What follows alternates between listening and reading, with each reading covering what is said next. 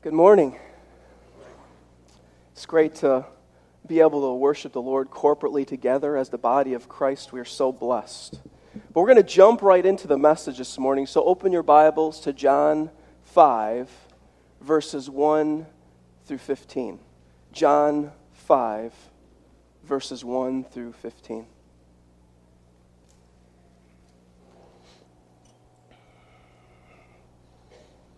As we begin, let's go to our Lord in prayer. Holy Father, we thank you. We praise you for this opportunity, Father, to worship you corporately in truth, in grace. Father, we thank you that you've been so gracious, so patient with us as believers, yet still struggling with sin. Help us to be people who magnify Christ in our daily lives. Help us to look at you as the great healer, because that's who you are. We thank you for today, Father. We ask that you be with us now in Christ's name. Amen. Our verses say this, John 5, verses 1 through 15.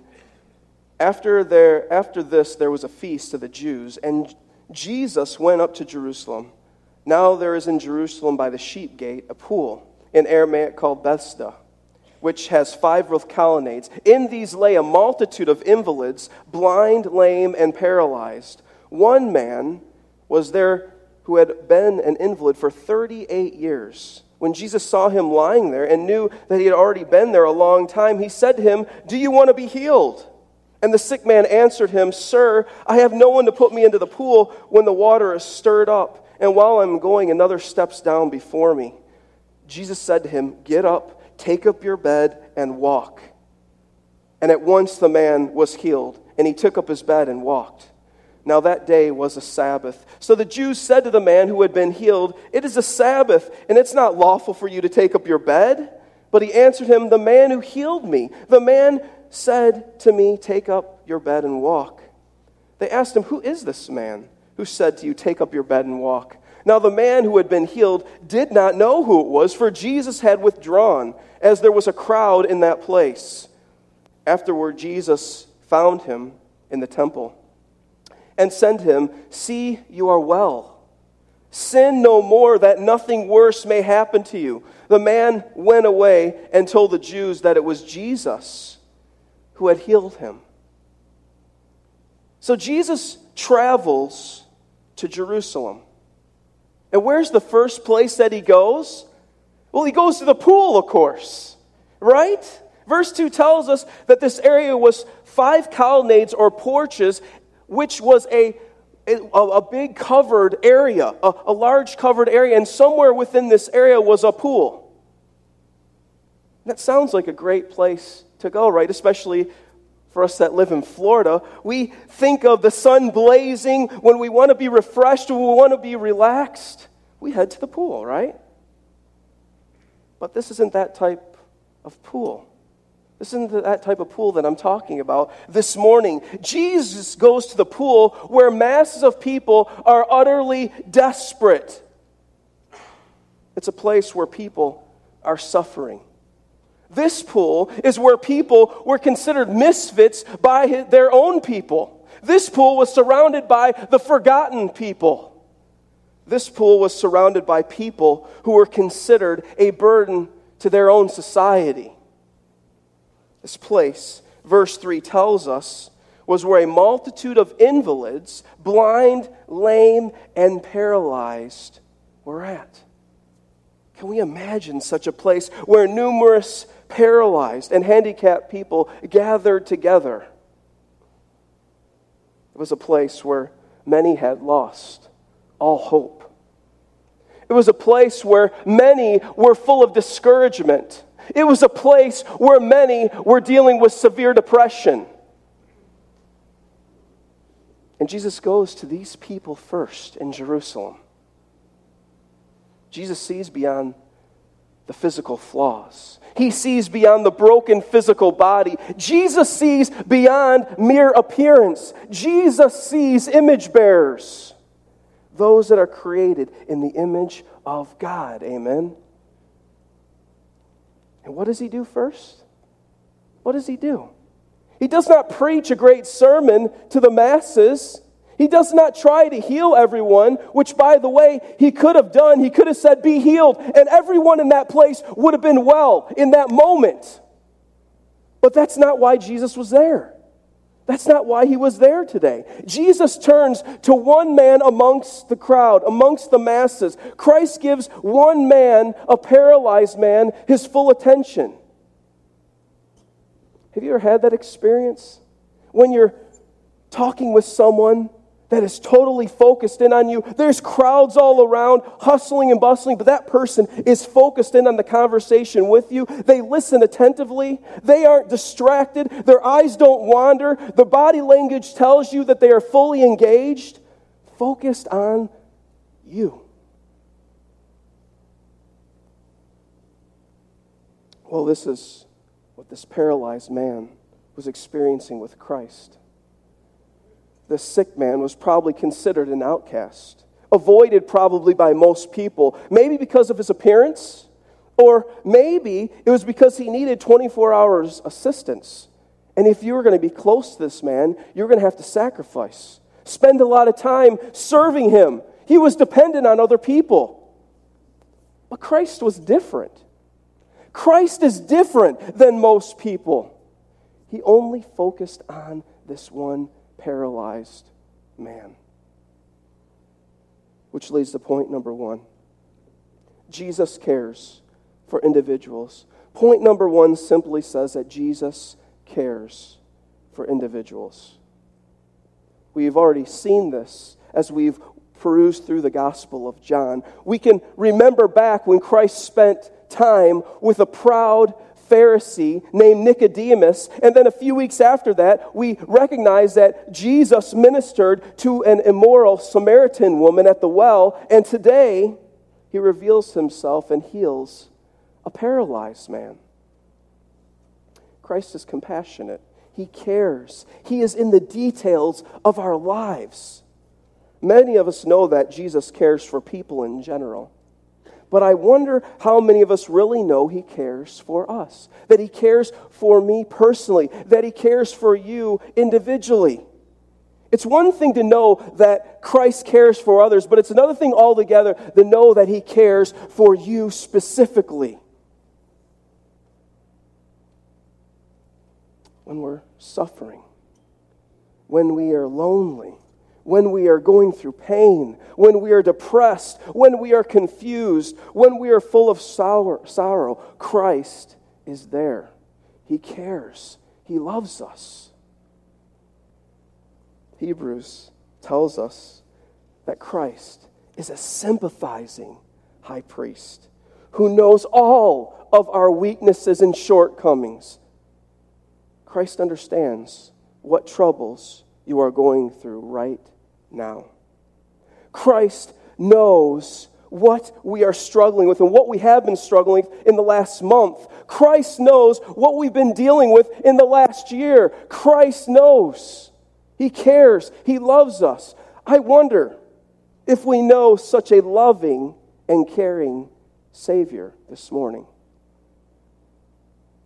Some of us may know him. Some of us may have walked with Christ for a long time. But along the way, we have forgotten how patient, how loving, how gentle Christ is with us. If we're facing trials and troubles as a child of God this morning, you can be confident. You can be sure that Christ is working. He has not abandoned you. He is involved. He is working. He's engaged. He's even involved in the mundane, boring moments of our lives. He's there with us. But let's go back to our passage, and we're in John 5, verses 5 through 6.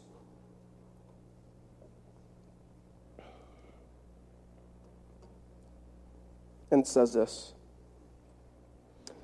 One man was there who had been an invalid for 38 years.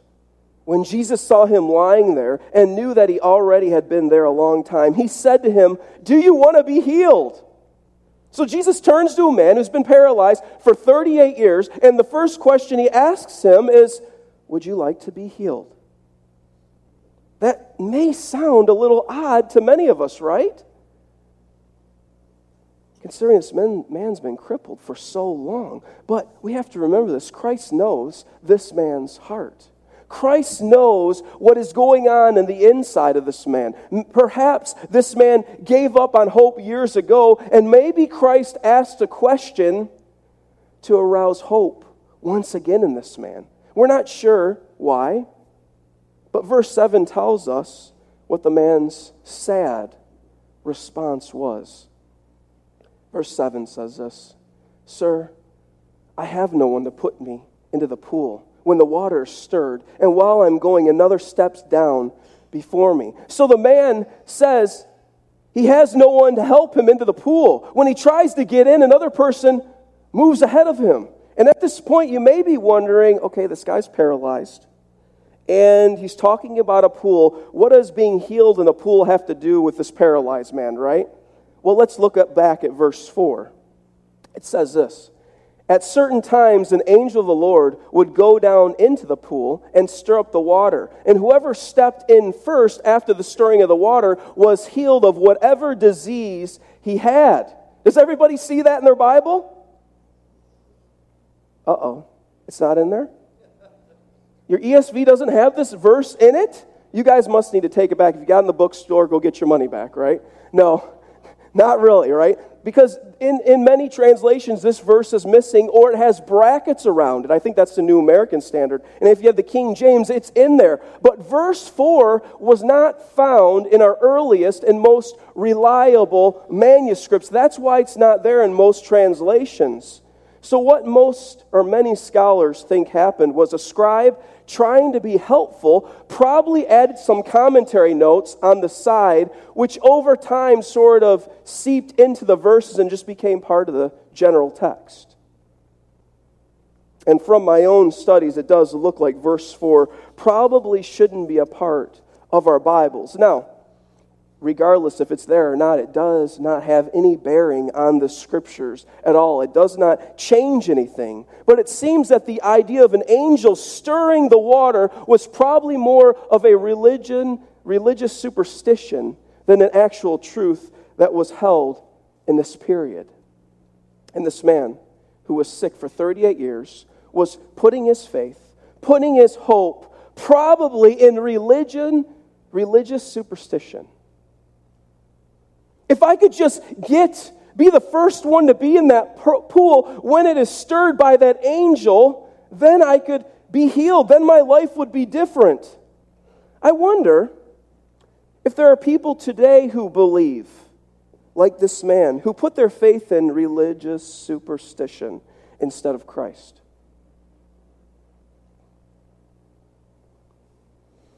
I think I'll just focus on the Christian superstition.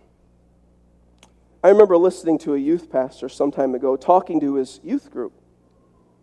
And he said to them, "Never question or doubt your salvation." He told them just to remember back on that day when you gave your life to Christ. When they said a certain prayer or when they walked down an aisle, he said that sealed the deal for all eternity for you. And I thought to myself, as he was speaking, where does the Bible say anything like that? Where does the Bible say to put our faith in a prayer or when we walk down an aisle? Church, this type of counsel gives false assurance. I mean, we're talking to teenagers, and this is what this guy was telling them. Scripture tells us to examine ourselves to see if we're in the faith. I'm not saying a person can lose his or her salvation, but what I'm saying is that our heart may not have been changed or transformed when we said a certain prayer or when we walked down an aisle. The question is, what did we do with Christ, or how did our life change after we walked down an aisle, after we said a prayer? You know, it's important for us from time to time to ask ourselves heart-probing questions about our faith in Christ Jesus. For example, how vibrant is our relationship with Christ in the present? How passionate are we for Christ in the present? How are we growing in our relationship, in our love for Christ in the present? Is Christ ruling our life, or are we ruled by the things of this world in the present? That's the questions we should be asking ourselves to gauge our relationship with Christ. Well, let's continue on, and point number 2 says this: Christianity is centered on Christ. Point number 2 says that Christianity is centered on Christ. If we are a believer in Christ, then He should be at the center of our lives as well. A follower of Christ is living for Christ. That does not mean that we're perfect by any means. We struggle with sin, but it does mean that we're growing, that we're loving Christ more today than we did yesterday. But we see in our story that this man was so focused on mere fables and myths that he didn't realize that he was talking to God in the flesh. He was looking for hope, and hope was staring him right in the face, and His name was Jesus Christ. What about us this morning? What are we putting our hope in? Do we recognize that Christ is our only hope? Like the paralyzed man, we may be looking to other pseudo-gods for help, for our salvation. We may be looking to psychology because our marriage is in shambles, or we may have turned to self-help books to find relief from our past, or we may struggle with being a people pleaser, so we try to make everyone happy. We end up living or dying on what others think of us. But the reality of it is, our life can't be built on psychology, nor can it be built on the newest self-help book, nor can it be, our foundation can't be built on what people think of us. Our only hope, our only true answer, our only solid foundation is found in Christ and in Christ alone. Everything else is putting our hope in uncertain, weak, flawed, and yes, wrong foundations. At this point, some of you may be wondering why I went from Christ healing physically to Christ healing spiritually. Well, these verses is a picture of something that's far greater, much more spectacular than a physical healing going on in this story. But before we go there, help me finish this phrase. You ready? Here we go. Cleanliness is next to godliness. Very good. And I don't want anyone to be shocked or to think I'm being harsh about this statement, as it is good for all of us to be clean. I hope everyone took showers this morning. But this is not a Bible verse. I'm sorry. Nor is it remotely true. Cleanliness has nothing to do with how godly you are.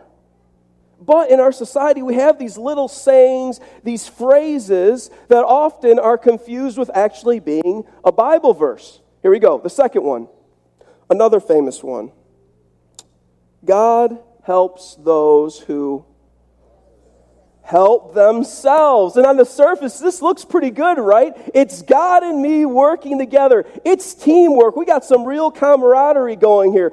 50% God's working and 50% I'm working. We just do it together. That is awesome, right? Sort of like our story this morning, right? Where Christ healed the man 50% of the way, and then the man healed himself 50% of the way. Okay, let's read that again to see if that's what it says. When Jesus saw him lying there and knew that he had already been there a long time, he said to him, "Do you want to be healed?" The sick man answered him, "Sir, I have no one to put me into the pool when the water is stirred up, and while I'm going, another steps down before me." Jesus said to him, "Get up, take up your bed and walk." And at once the man was healed, and he took up his bed and walked. Christ heals the paralyzed man, and he doesn't have anything to do with the healing. We realize if we read on, the guy didn't even know it was Jesus who healed him. He didn't meet Christ 50% of the way. The man had no way of helping himself. He was dependent. He was utterly helpless. He was at the mercy of Christ. Which leads to point number 3. Jesus helps the helpless. Point number 3 says that Jesus helps the helpless. Verse 8 says, Jesus said to him, "Get up, take up your bed, and walk." Jesus told this man to do the very thing he couldn't do, the impossible. The man was crippled for 38 years. His body was weak. He couldn't walk. He couldn't even stand probably on his own. And Christ told him, "Get up and walk." God teaches us that we can't help ourselves. We can't help ourselves. We are helpless. It's like telling a blind man to drive a car or telling a paralyzed person to run a marathon. It's impossible. And here John reminds us through a physical healing of how desperate the whole human race is without Christ. The diagnosis from God's Word tells us that all of us start out as enemies of God, dead in our sins, under the wrath of God, utterly helpless. This doctrine is a long-held doctrine by the church called total depravity, which means that before we are in Christ, every part of us was tainted with sin. There wasn't a part of us that was free of sin. Our body, our mind, our heart, our thoughts, our actions have all been tarnished and tainted and distorted by sin. But that does not mean, hear me please, that does not mean that unbelievers can't do good deeds or good works. I mean, there are many unbelievers who help the poor, who serve their fellow man. The reality of it is they just don't do it for God's glory. That's the kicker. They have other reasons and motives for why they help the person across the street or for feeding the homeless. Maybe they're doing it just because they want to be nice to this person that's in need. Or maybe they're doing it because it makes them feel good. But those motives aren't for God's glory. So it makes them still sinful. You may be wondering, how can I be so bold and arrogant to assert that I know what happens in the heart of every unbeliever when someone does a good work? Well, I would say, I don't know, but the Bible tells me. Let's go to Romans 8, 5 through 8. Open your Bibles to Romans 8, 5 through 8.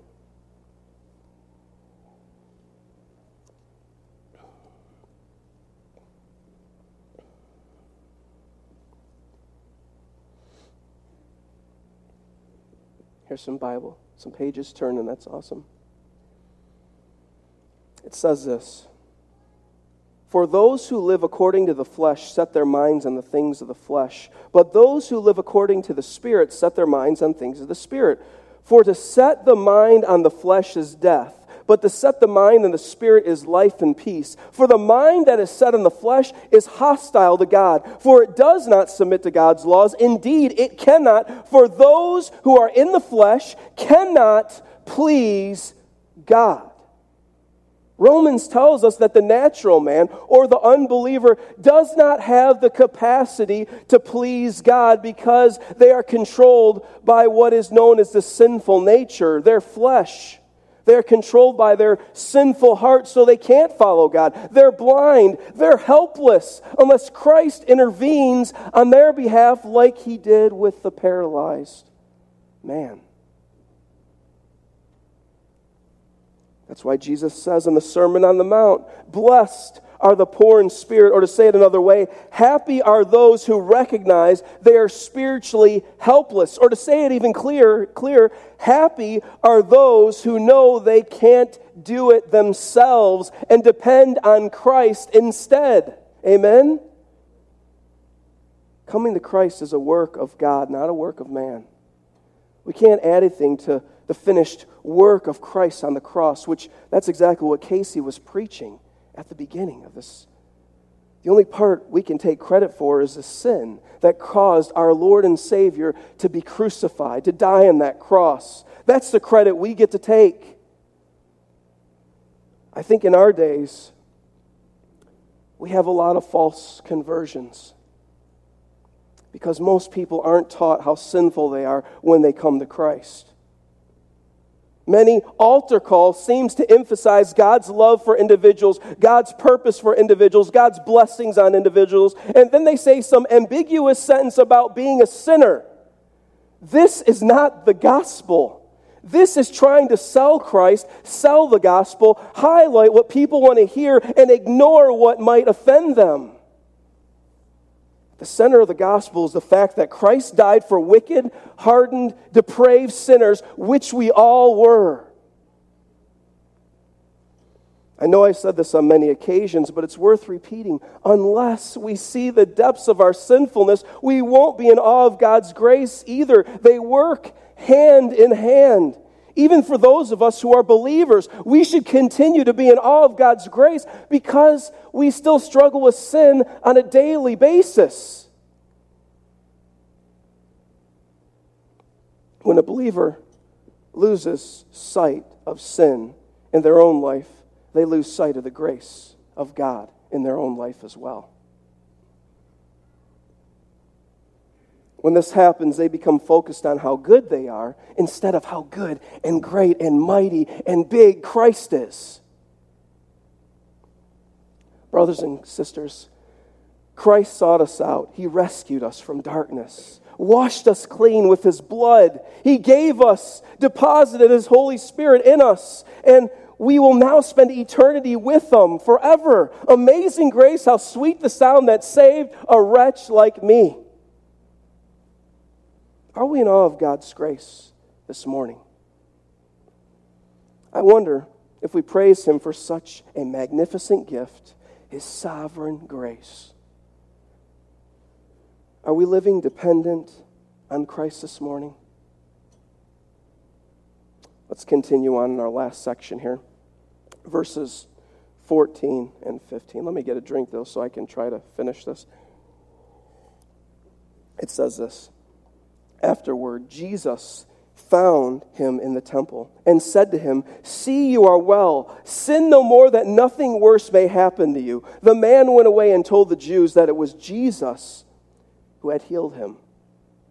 So Jesus connects the spiritual reality to the physical healing. Jesus pours His grace on this man and reminds him to walk in holiness.